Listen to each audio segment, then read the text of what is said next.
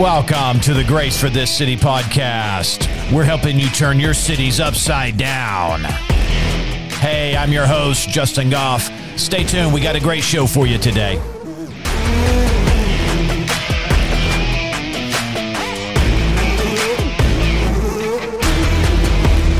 All right. Hey, this is the Grace for This City podcast. I'm your host, Justin. Hey, we're helping you turn your cities upside down. And what do we mean by that? Well, you know what? Everybody's kind of living in a inversion. There's a perverter. His name is Satan. Things have been twisted.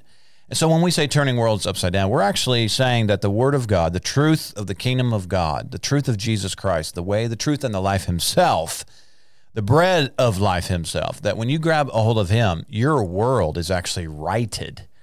And so it's kind of a play on words, you know. People are already upside down, and so things will be turned right side up with the truth. And that's our goal. We're helping you do that, and we're encouraging you to get out there and go turn your cities upside down. Scriptural motivation and strategies that will help you get out there and get some stuff done for King Jesus, friend. Hallelujah. And let us know what you're doing. We love the feedback. It's enjoyable to hear those testimonies. And so, yeah, I think we've got another great lesson today on the episode. I forgot to look, but I think we're like 133, something like that. And it's been phenomenal, friends. Thank you so much for being a part of the podcast. And we're looking forward to another great year ahead of us in 2023. Oh, thank you, Jesus, for it. All right, let's get into this. So I want to cover, I want to do a refresher. I'm doing this as much as for me as is for you, but occasionally we need to be refreshed. You know, we're faith folks. The Bible says it is impossible to please God without faith. Faith is a major component in our relationship with him. Believing him. That's our work, actually. We're called believers for a reason. That's what we do. We believe. We were uniquely designed to be receptors. Notice we have eyes, ears. We have touch, smell. All of our senses are designed to be on the receiving end for the most part. And, you know, our eyes were designed to see something. Ears were designed to hear something. And so that's why God set this thing up. He said, I just want you to believe. I'm going to reveal myself, and I want you to believe. And so we say, yes, Lord. We will buckle down into our work. In fact, someone said, hey, what is it that we can do? What's our work to do this? How do we do these works? Jesus said, your work is to believe. All right. So let's do a faith refresher today. And in the time that we have here, let's see how far we can get. Praise the Lord. Faith is a force. Faith is a force. The Bible also says that faith is a substance. Hebrews 11:1. Now faith is the substance of things hoped for. And so, you know, as we're growing in faith, we can utilize faith intentionally. That's the goal. It's not just by happenstance. If you recognize that you were a part of your work is to believe, then you can utilize faith intentionally. You can work with the Lord. Faith cometh by hearing. And so he wants to talk to you strategically in order to engage your belief. You and I then begin working with him to accomplish his plans in and on the face of the earth. Hallelujah. If you'll see it like that, it's phenomenal. It'll take your relationship to a whole nother level when he is intentionally working with you. You are the receptor necessary in order to work with him. And he's just as thrilled about it, hallelujah, as we are. So we want to develop our faith to where it becomes an offensive strategy and not, it seems like, you know, I mean, I don't have the data to prove this, but it just seems like a lot of people use their faith kind of in a reserve, in a defensive sense. Like, you know, there's tragedy happens, we tried everything else, but oh no, nothing else works, so now we need to believe God. No, we want to be on the forefront where faith is actually our offensive strategy. Faith is not just our get us out of a deep hole because we're in a chaotic mess strategy. So faith as a tool then, faith as a tool would allow us to harness the Word of God and purposefully use it to accomplish his will in the earth. And we want to be skillful in the use of our faith. We want to use faith intentionally to agree with God. I already quoted that verse. It's in Hebrews 11:6. Without faith, it is impossible to please God. Without faith, it is impossible. That's right. Impossible is what the Bible says, to please God. Now, I looked up that word please because I was curious, what the Greek word there is. Translators translated it into English as the word please. Not bad, but maybe it's not complete. And so I looked it up, and the word please is actually translated in other places as agreeable. And it has this idea of fully agreeable, meaning it's not resistant to, it agrees. And so we could say it like this: without faith, it is impossible to agree with God. Your belief is agreement, and that is a powerful combination. We could say this: without faith, it's impossible to align with God. Align. If your body's out of alignment, stuff doesn't work like it should. Everything's positioned in such a place that it would work together in a synchronous, harmonious outworking here. But if there's disagreement, if there's something that's not in alignment, then the output is going to be limited. And if you've ever had your physical body, where something was wrongly adjusted, moved out of place, or broken, or whatever, even a broken bone, they align it in order for the healing process to begin to work. Or, if you're into chiropractic, then there's certain things that get shifted and they can get you back in alignment, and suddenly you're like moving and walking better. Praise the Lord for that. So without faith, it is impossible to agree with him. Our faith works together with him in agreement. Romans 10:17, everybody knows this, but we're refreshing ourselves. So then faith cometh by what? Faith cometh by hearing, and hearing by the word of God. Someone said it like this: faith comes by hearing, and hearing, and hearing, and hearing, and hearing. You don't have faith until you have heard. And we could, using the definition of the word please, we could say, listen, you're really not in agreement until you actually have heard or understood what is being said. And where you're in you are fully sober in the sense of you have control over your faculties, and you say, you know what, I agree with that, or I believe that. And that's important. A lot of people, you're going 90 miles an hour, and God's talking to you, but you're not really listening, or you hear bits and pieces or parts, and you don't really have the full thing. And so, you know what, you're really not in full agreement. We could say this too in light of that faith is actually an obedience. If you know somebody in your life and you say, man, they're just a faith giant. Well, yes, we understand what we're trying to say by that, but really what we should say is this, that, wow, that person is an obedience giant. That person obeys. And if you're struggling in your faith, it really comes down to, this is not a negative or a slight on you in any way, but I'm saying if we do struggle in our faith, we have to ask ourselves, how obedient am I to the word that I heard? Faith is a belief. It is a belief. Generically, practically speaking, faith is a strong confidence. It is a conviction. Faith is like a total persuasion of a thing. But that equals an action. He said faith without works is dead. And so we're saying that really faith is an obedience to the word. God reveals something and we say, yes, so be it. I believe that. I'm going to obey it. I'm yielding to it. So faith giants like you and I, come on, just point a finger at yourself and say, I'm a faith giant. And so let's say this: because I obey quickly. I was listening to this message the other day, and the Lord brought something up to this particular gentleman, and I know it was particular to his situation, but I'm telling you, it just resonated in me. It's one of those things that just leaped out of the phone. The audio just boomed when I heard it. But the Lord was telling him that in order to sustain revival, it will require unprecedented instant obedience. I thought, unprecedented instant obedience. What's unprecedented mean? Well, maybe unprecedented to me or you, or it was unprecedented to him. Maybe he had this idea that delayed obedience was acceptable.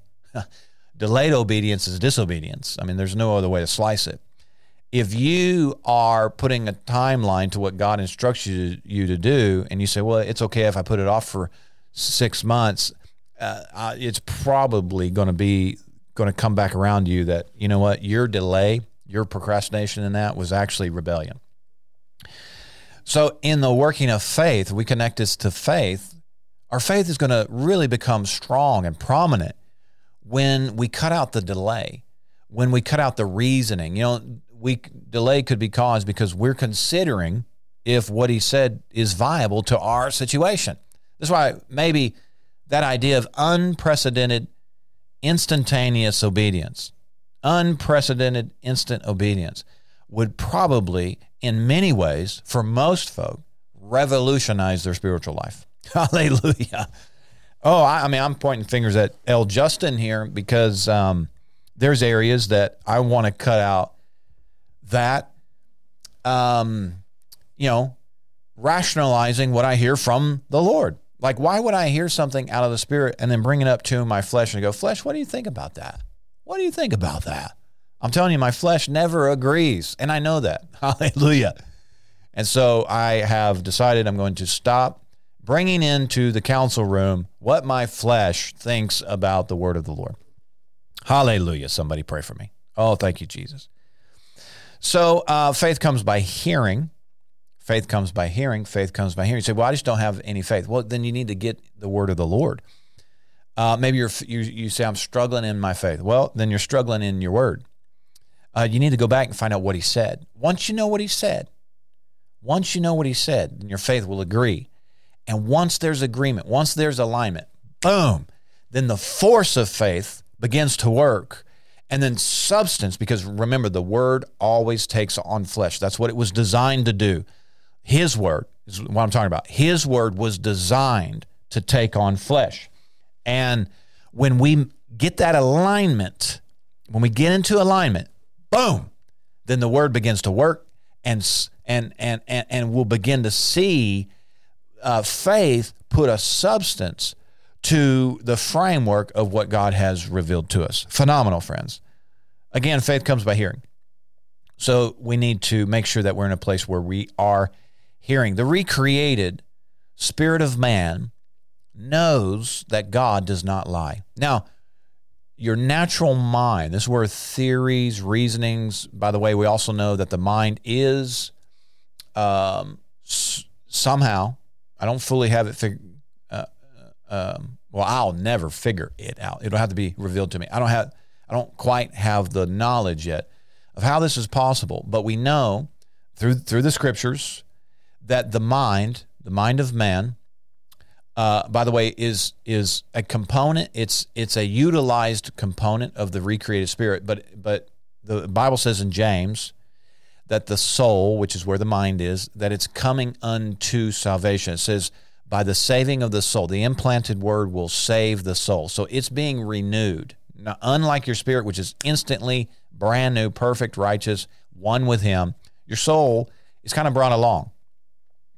So that soul area is susceptible to lies or other words, okay? But lies, we would call them maybe fiery darts. You've heard that, maybe associated with that, like a fiery dart. It's a stray strategy. It's a thought that comes from out here. Now, if you're not watching me, you can't see, but I'm pointing to outside me. Like, I'm talking about in the natural realm, outside here. Incoming thoughts can come in. They're strategies, fiery darts, they're lies. 2 Corinthians 10, we see that here, that we're to cast down arguments. Another translation says to cast down imaginations. The Amplified says that we're to pull down, cast down theories, reasonings. All these construct themselves against the knowledge of God or the revealed knowledge of God to you. The enemy goes to work constructing an argument that will oppose, it will oppose. It is strategically designed to oppose or to resist the word of the Lord. And so we know that can come into the mind. But in the mind is where kind of the struggle is. But out of your spirit, you are never in question. Your spirit, man, knows that God does not lie. Your spirit is one with him. In your spirit is where the mind of Christ is. Your born-again spirit lights up on your mind. But see, what else lights up on your mind is these outside catalytic things. It could be the voice of the enemy. It could be the voice of your mom, your dad, your friend, your neighbor. All these words come into your mind, your brain processes stuff, and it constructs responses to it. This is why we got to be watchful about what we allow our mind to meditate. The word meditate, like from Joshua, is a Hebrew word, hagah, which is translated imagination in other places, but it has a really deep, phenomenal meaning. But when you're sitting there meditating something, you are allowing catalysts, okay? You're like building blocks. You are allowing that imagination of yours, the thought space, you are allowing it to construct, based on input, a particular vision or concept or response or action. You got to be watchful what's in there, because your mind was designed to crunch this stuff and to give command to your physical body. But the command to your physical body is based on what is being constructed in the mind, and whether or not your mind is the derivative of your spirit, wisdom, information, insight, utterance, knowledge, light coming up out of your spirit, or if you've allowed outside things. Listen, if you think about like, what's the technical word? I don't know. But if you think about the border of a country, and they have these gates, and they have these passageways where a car comes up in there and they check your passport and your papers, and they find out why are you coming in? Like, there's a border crossing here. If you can imagine that you have gates on your mind, and you need to be aware of what's coming in. Things may try and sneak into your mind, maybe via what you're watching, maybe via what you're hearing, maybe through false counsel, bad counsel, maybe through some sort of strategy, fiery thought, a stray thought, a vain imagination. Several things, but you want to kind of crack down. You want to buckle down. You want to lock down these gateways and do an inspection before you just allow something to come in to your mind. Hallelujah. Because what we want is to create a space for the word of the Lord. He wants to work with us. The Bible says in Romans that a full mind of carnality is an enemy to God. Listen, if your mind is full with just earthly, sensual, carnal things, there's not very much room for spiritual things. The spirit and the flesh, they're contrary to one another. It's like oil and water. They don't mix well. So you want to put gates. You want to be aware over what are you allowing in. All that is seeding. You understand? Your mind becomes a seed bed for something. Either unction out of your spirit, the revealed word of God, or some devilish strategy, or just some crazy foolish talk from somebody, someone, somewhere. You don't want your mind to produce, to imagine, to meditate on, and then kick back vision, set GPS course, and give command to your physical body to go do something crazy. All right, so we took the scenic route there. All to say this, that your recreated spirit knows that God does not lie. And when he speaks to you, you know exactly that it's the truth. Hallelujah. In fact, the spirit of man knows exactly who God is. All spirits know exactly who God is. Let me share this with you really quick. There's a friend of mine, and he had this spiritual encounter. I'm going to really condense this story. I'm not going to go into any of the backstory, but anyways, he got caught up into this very devilish place. It was some outer place of hell, and there was these demons that had a hold of him. And anyways, at some point, he just cried out to the Lord, and the Lord God responded. Now, he didn't show up in that setting, but from like his place, from his seated place of authority, this booming word of the Lord came. And he said as these demon spirits had a hold of his arms, and they were dragging him up this stairway, he said as soon as the word of the Lord came, he said it just like boomed into that environment. And every demon spirit there began to cower and shake. And he said one of them spoke up and said, "That's God talking." Listen, every spirit knows when God speaks, and they know that it's the voice of the Creator. Every spirit knows it's the voice of the Judge Almighty. Every spirit knows that it is the final word. It is the truth. I said all that to, again, reinforce that your spirit knows. Listen, when you hear the word of God, I'm talking in particularly, because you are desiring to hear. But I'm saying when the word of the Lord comes to you, when it's revealed to you, your spirit knows the voice. In fact, it says that I know the voice of my shepherd, and I will not follow the voice of a stranger. Now, you follow the voice of strangers up here in the mental or the natural realm, the soulish realm or the fleshy realm. That's where you follow strangers.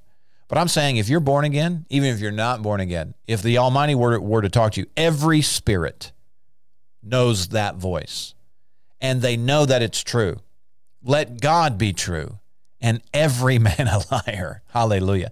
This is important because you don't struggle believing God in the Spirit. You don't struggle there. Look at this.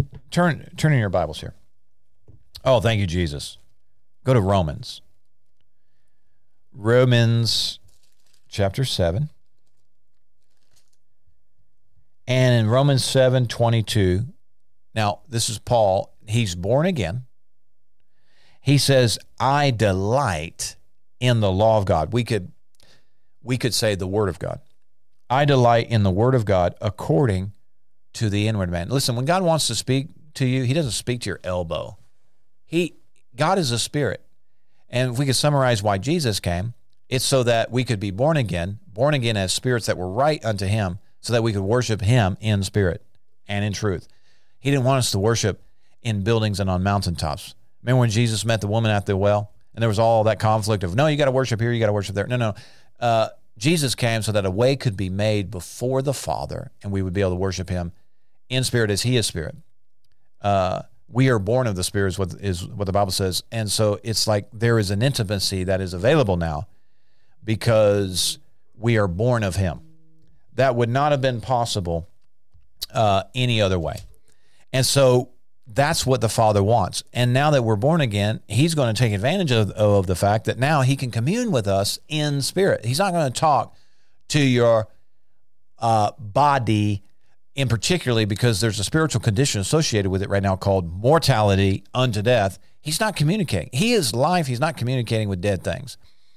The thing that is propping up your physical body right now that has mortality associated with it is the spirit of life that's on the inside of you. Isn't that what Romans says? If the same spirit that raised up Christ from the dead dwells in you, it will quicken your mortal body. Hallelujah. If your spirit was to leave this physical body, disconnect from this physical body, your physical body would be dead. Why? Because mortality associated with it. You understand? And there's other spiritual implications to that mortality. So there's limitations to the flesh because of mortality.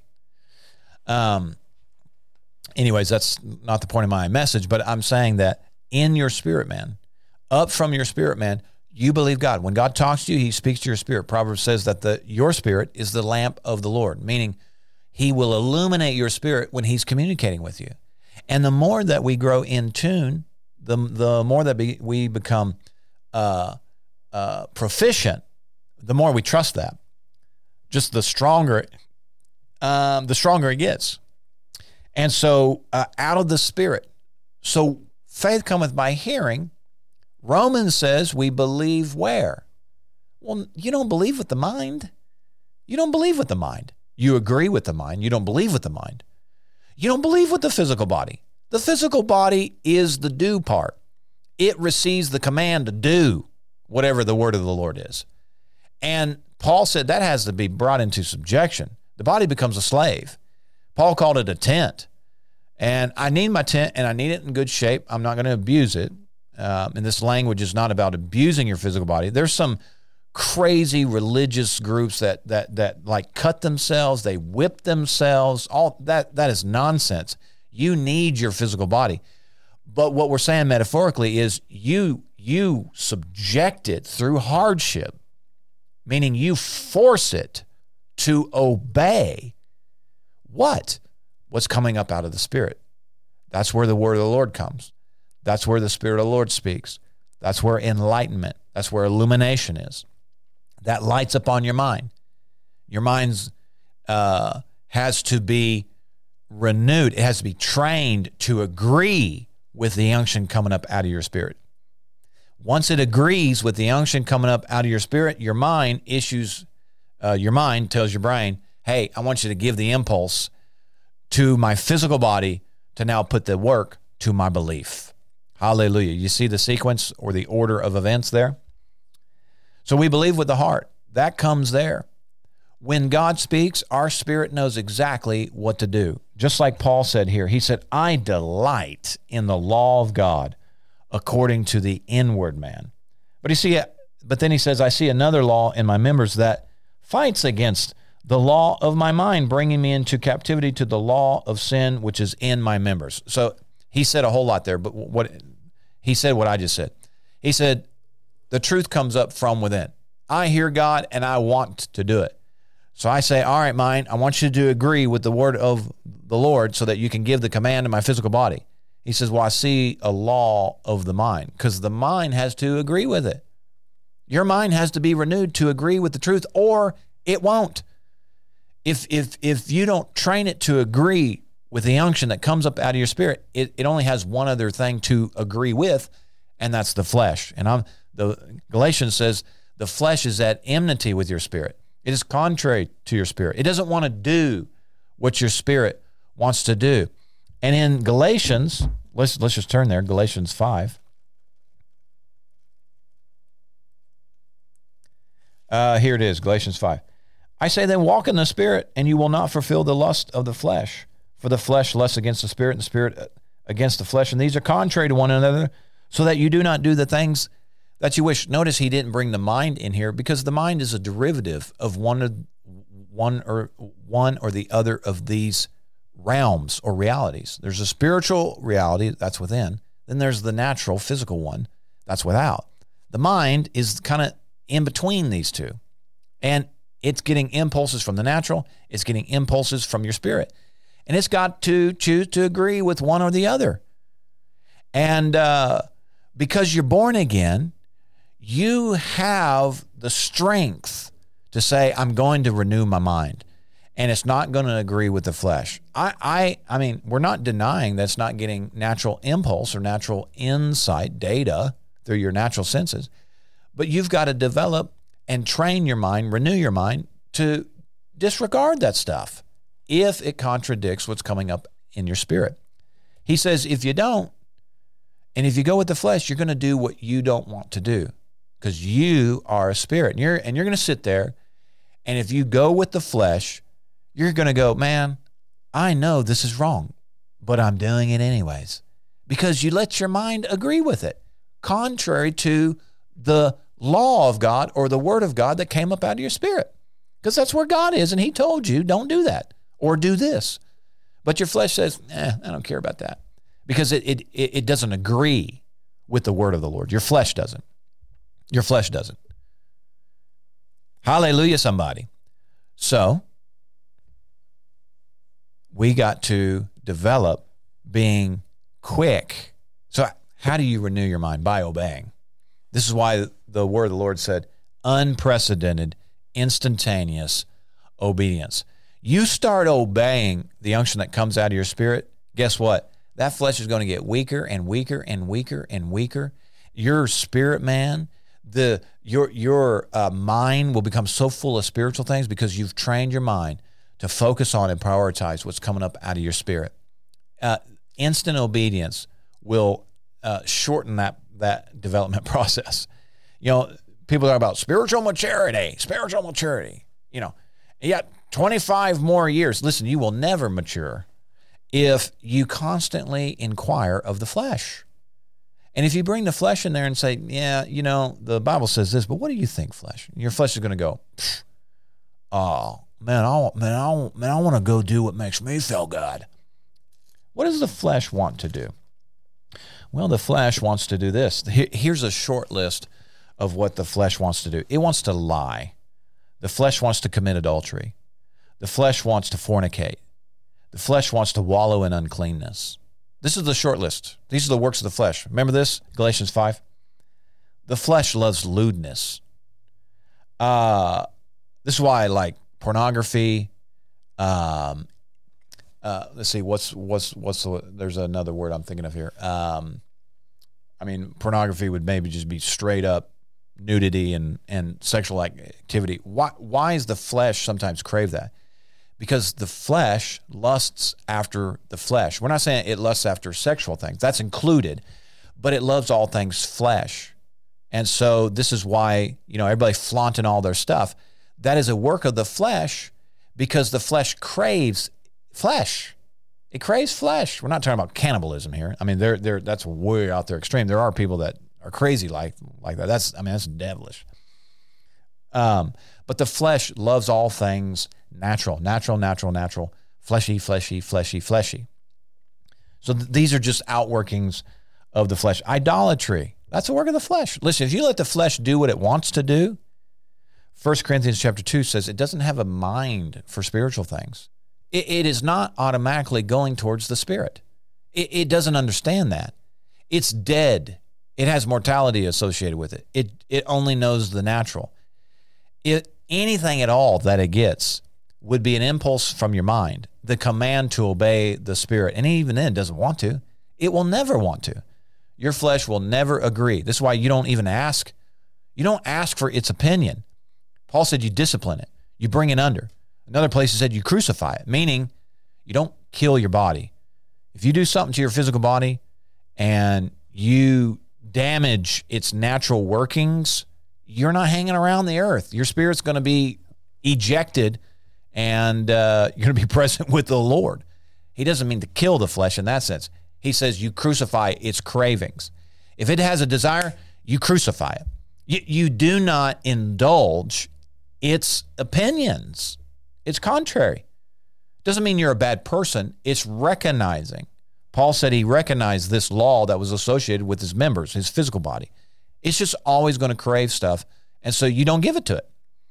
And slowly you begin to starve it, and that voice begins to get less and less and less. Once you stop adding the flesh to the counsel, where you go for counsel, that gets weaker and weaker and weaker, and your spirit gets stronger and stronger and stronger, and your mind is being renewed and trained that I only obey the unction from my spirit. I don't obey the unction from the flesh. What else does the flesh desire? Like if you were just going to let it live for a day, sorcery, hatred, contention, jealous. The flesh is jealous. If you were going to let your flesh live, like if you said, hey, I'm trying to map out my next week. So, hey, flesh, what do you want to do? Here's what your flesh is going to say. Well, I'm going to be jealous this week. I'm going to be lewd. I'm going to go around and commit adultery. See, the flesh knows, it does not know the law of God. It is it's only redeemed because your spirit is born again. And it experiences a freedom only when your spirit is dominant. What else does your flesh do? It enjoys your flesh. Now, not your spirit, because you're grieved. If you let your flesh do something, because you are a spirit, you are grieved. And the Holy Ghost is grieved because he's on the inside of you. What else is the flesh like? It loves to outburst in wrath. Dude, the flesh will just cut somebody up. Just cut them. It'll cut them down. It'll mock them, ridicule them, and feel good about it. What else? Oh, it's selfish ambition. If you let your flesh live, or if you say, hey, flesh, what do you think is a good idea here? He'll say, yeah, ambition, and be selfish about it. Climb that ladder and step on whoever you need to. Cut their throat. That's what your flesh will say. And if you let your flesh do a thing that is contrary to your spirit, on the inside, you're going, oh man, I'm grieved. I'm grieved over that. Yeah, of course you are, because it's contrary to the spirit. And you know it's wrong, because the law of God is written on your heart. And you know that what you let your flesh do was totally against God. Well, praise God that he's merciful. And he says, repent over that. Get that body back under subjection. Judge that as sin and renew your mind to no longer allow it to do that. What else? dissensions. I wish I had the amplified because it really breaks these words down. Heresies. Your flesh in and of itself is a heretic. It is not orthodox, friends. Your flesh is nasty. This is why it has to be put under. That has to be disciplined. That has to be crucified. Hallelujah. What else? Envious. It's murderous. Well, that's because it's selfish. It only thinks of itself. It would kill your flesh, would kill somebody in a heartbeat. Why don't you go around murdering people? Because you're born again. And on the inside of you, the love of God is coming out.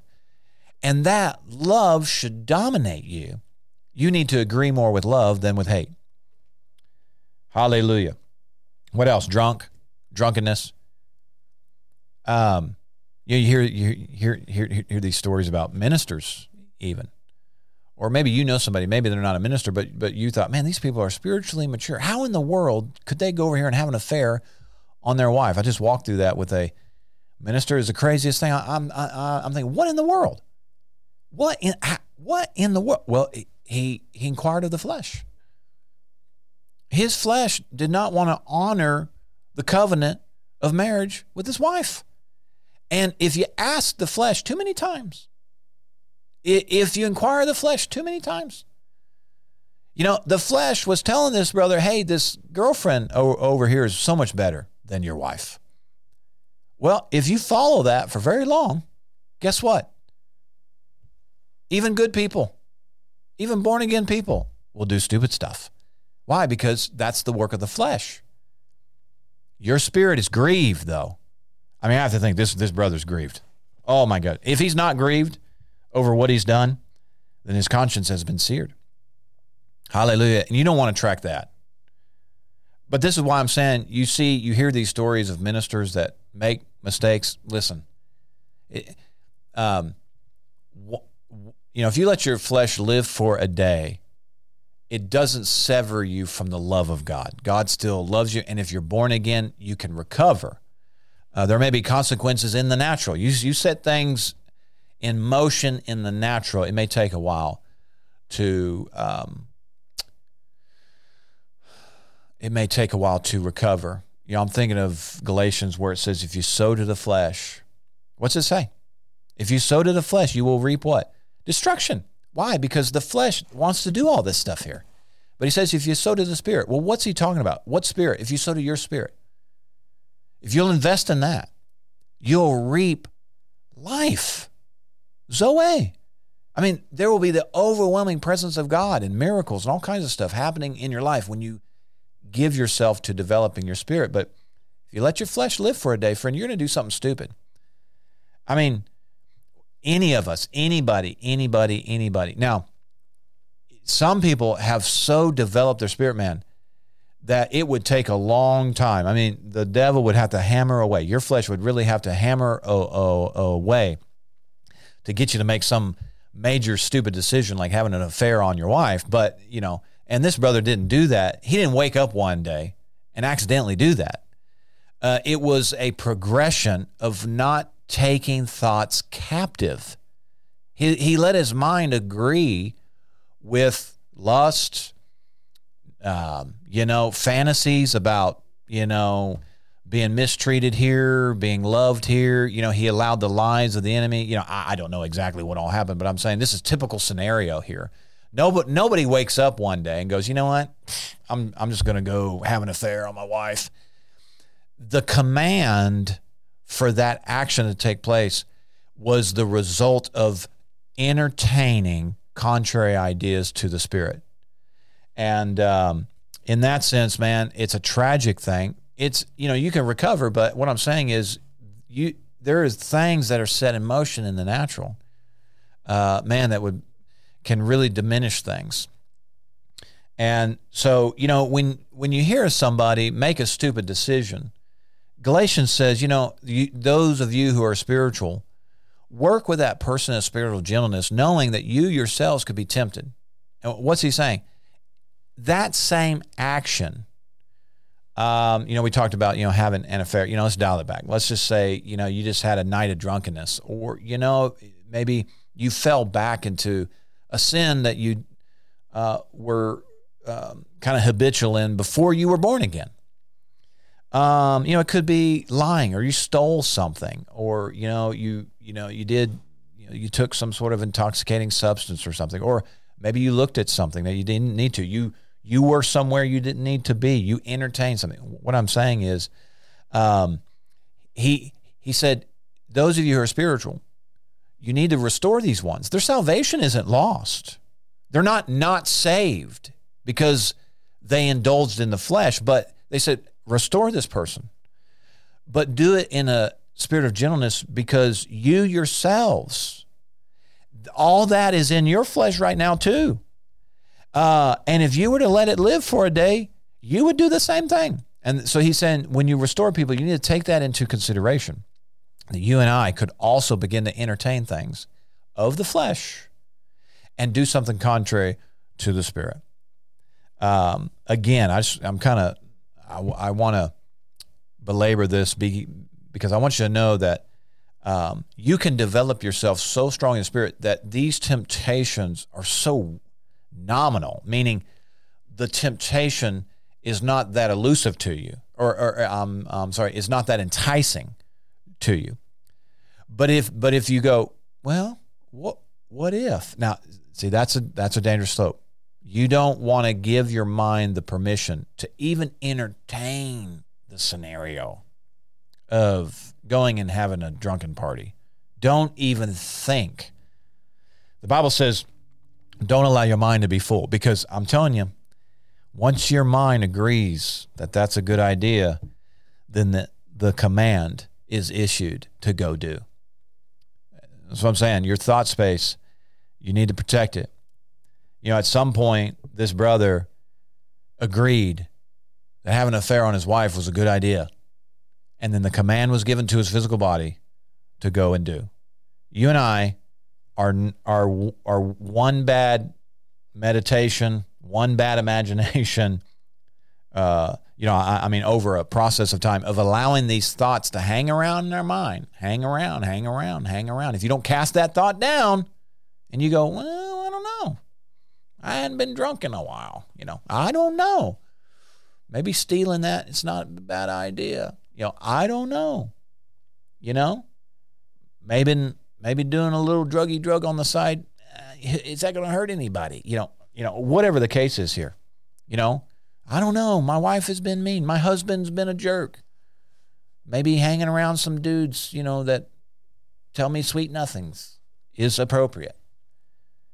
If you allow your mind to hang out on that kind of stuff, there will be a day when your mind agrees with it, and all of a sudden your body now has received the command. And of course your flesh is going, oh man, this is going to be awesome, because it's contrary to the laws of God. All right, let's get back on this faith thing here. So out of your spirit, you do not argue with God in your spirit.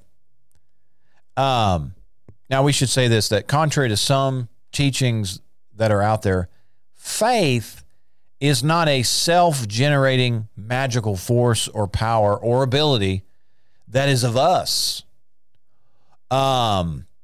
or of some other being somewhere. Like, you can't buy faith. Like, there's no demon peddling faith, right? Hey, I got a discount on faith. You need a little extra faith, I'll sell you a little bit. No, you can't get it. Faith is embedded in God and God's word. And that's why we were saying faith comes by hearing. When you hear something, in the receptivity of that, in the illumination of that, because remember, your spirit does not question God. Your spirit, the born-again spirit, knows the voice of its shepherd, and it doesn't follow a stranger. It is very astute in knowing the difference between the voice of the shepherd and the voice of a stranger. It's up here in the mind sometimes where we've entertained so many voices, other ideas, other words, other thoughts, that in the mind sometimes we're not able to differentiate. But in the spirit, you're born again, you're one with him, your spirit has the mind of Christ, You know his voice and you don't argue. And so faith comes. Belief comes. When you hear God's word, your spirit knows exactly what to do. And it instantly goes to work going, I believe that. Hallelujah. You don't doubt God in the heart. You might doubt him up here in the mind. And that's because there's other constructed arguments that are trying to counter the word of the Lord every time. It's just here in the mind where you have to navigate this. And we're becoming quick to obey what's coming up out of our spirit with no argument. Hallelujah. Let's see here. Again, faith is not some self-generating thing on the inside of us. We're gifted. Hallelujah. Every time the Lord speaks, we're energized to just rise up in faith. Matthew 19:26, it says, with men, this is impossible. And he's referring to a particular situation, but principally he's saying in the natural realm, there's a lot of impossibilities. But with God, hallelujah, he said, all things are possible. And that's the key here. With God. True faith is always with God. And that's the way the Father wanted it. Some people say, just have faith and you can do anything. Well, that's not true, is it? Because true faith is with God. Now, there's a version of faith out here in the world. They talk faith. They have a faith message. There's a faith doctrine out here. And they say that if you just have faith, if you just had faith, you could do anything. Well, that's not exactly true. With God, all things are possible. Without God, not all things are possible. So true faith is an assurance. It is a confidence. True faith is a belief that steadies us. It empowers us to become unwavering and fully convinced in what God has revealed. It is a rooting force. True faith is a rooting. Get you rooted and grounded. It is a grounding force that is a byproduct of our spirit receiving revelation and communication from the Father of lights, the Father of spirits, the Heavenly Father himself. Faith comes or is energized by hearing, fellowshipping, and communing with the Word of God.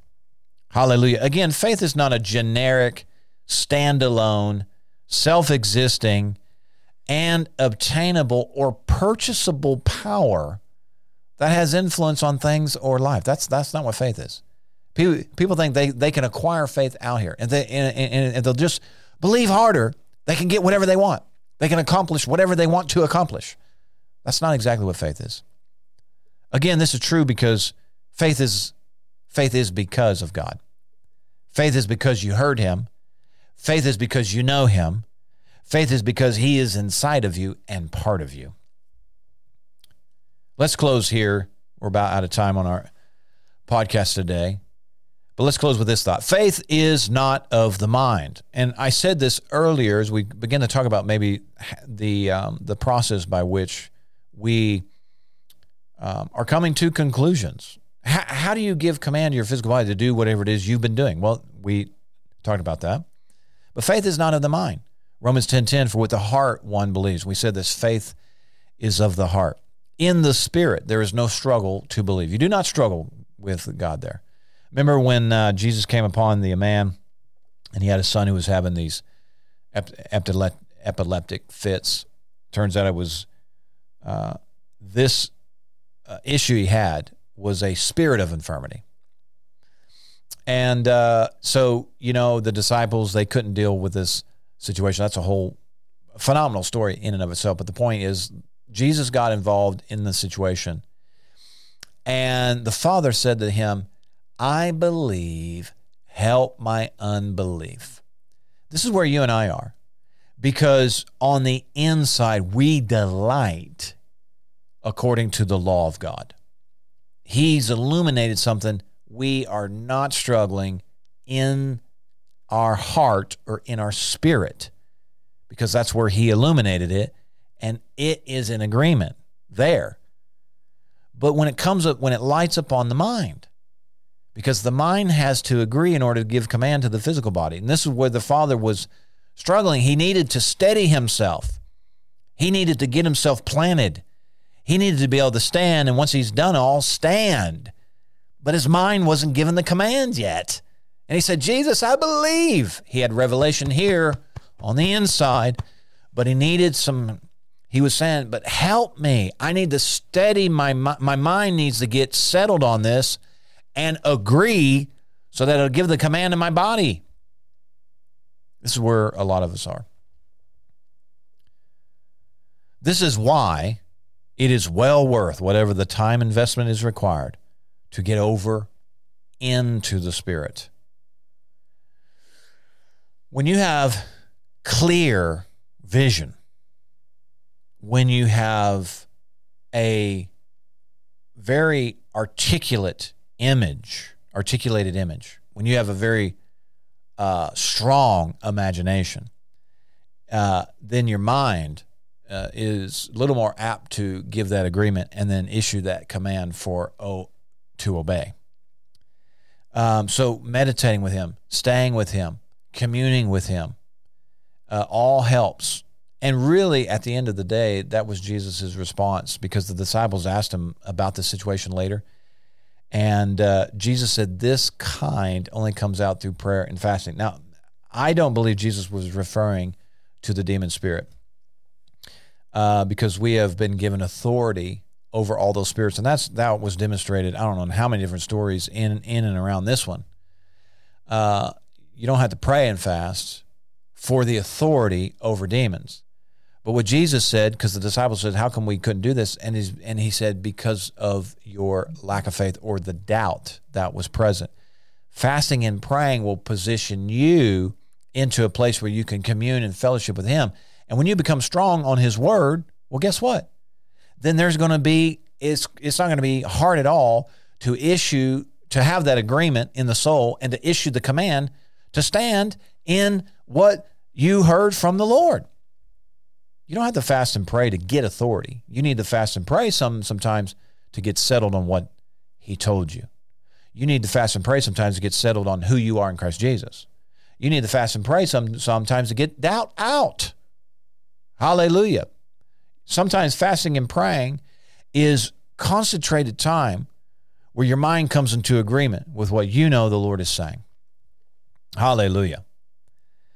Brother Hagin said this, that before he would ask the Lord for anything, he would spend time praying in the Spirit, praying in tongues.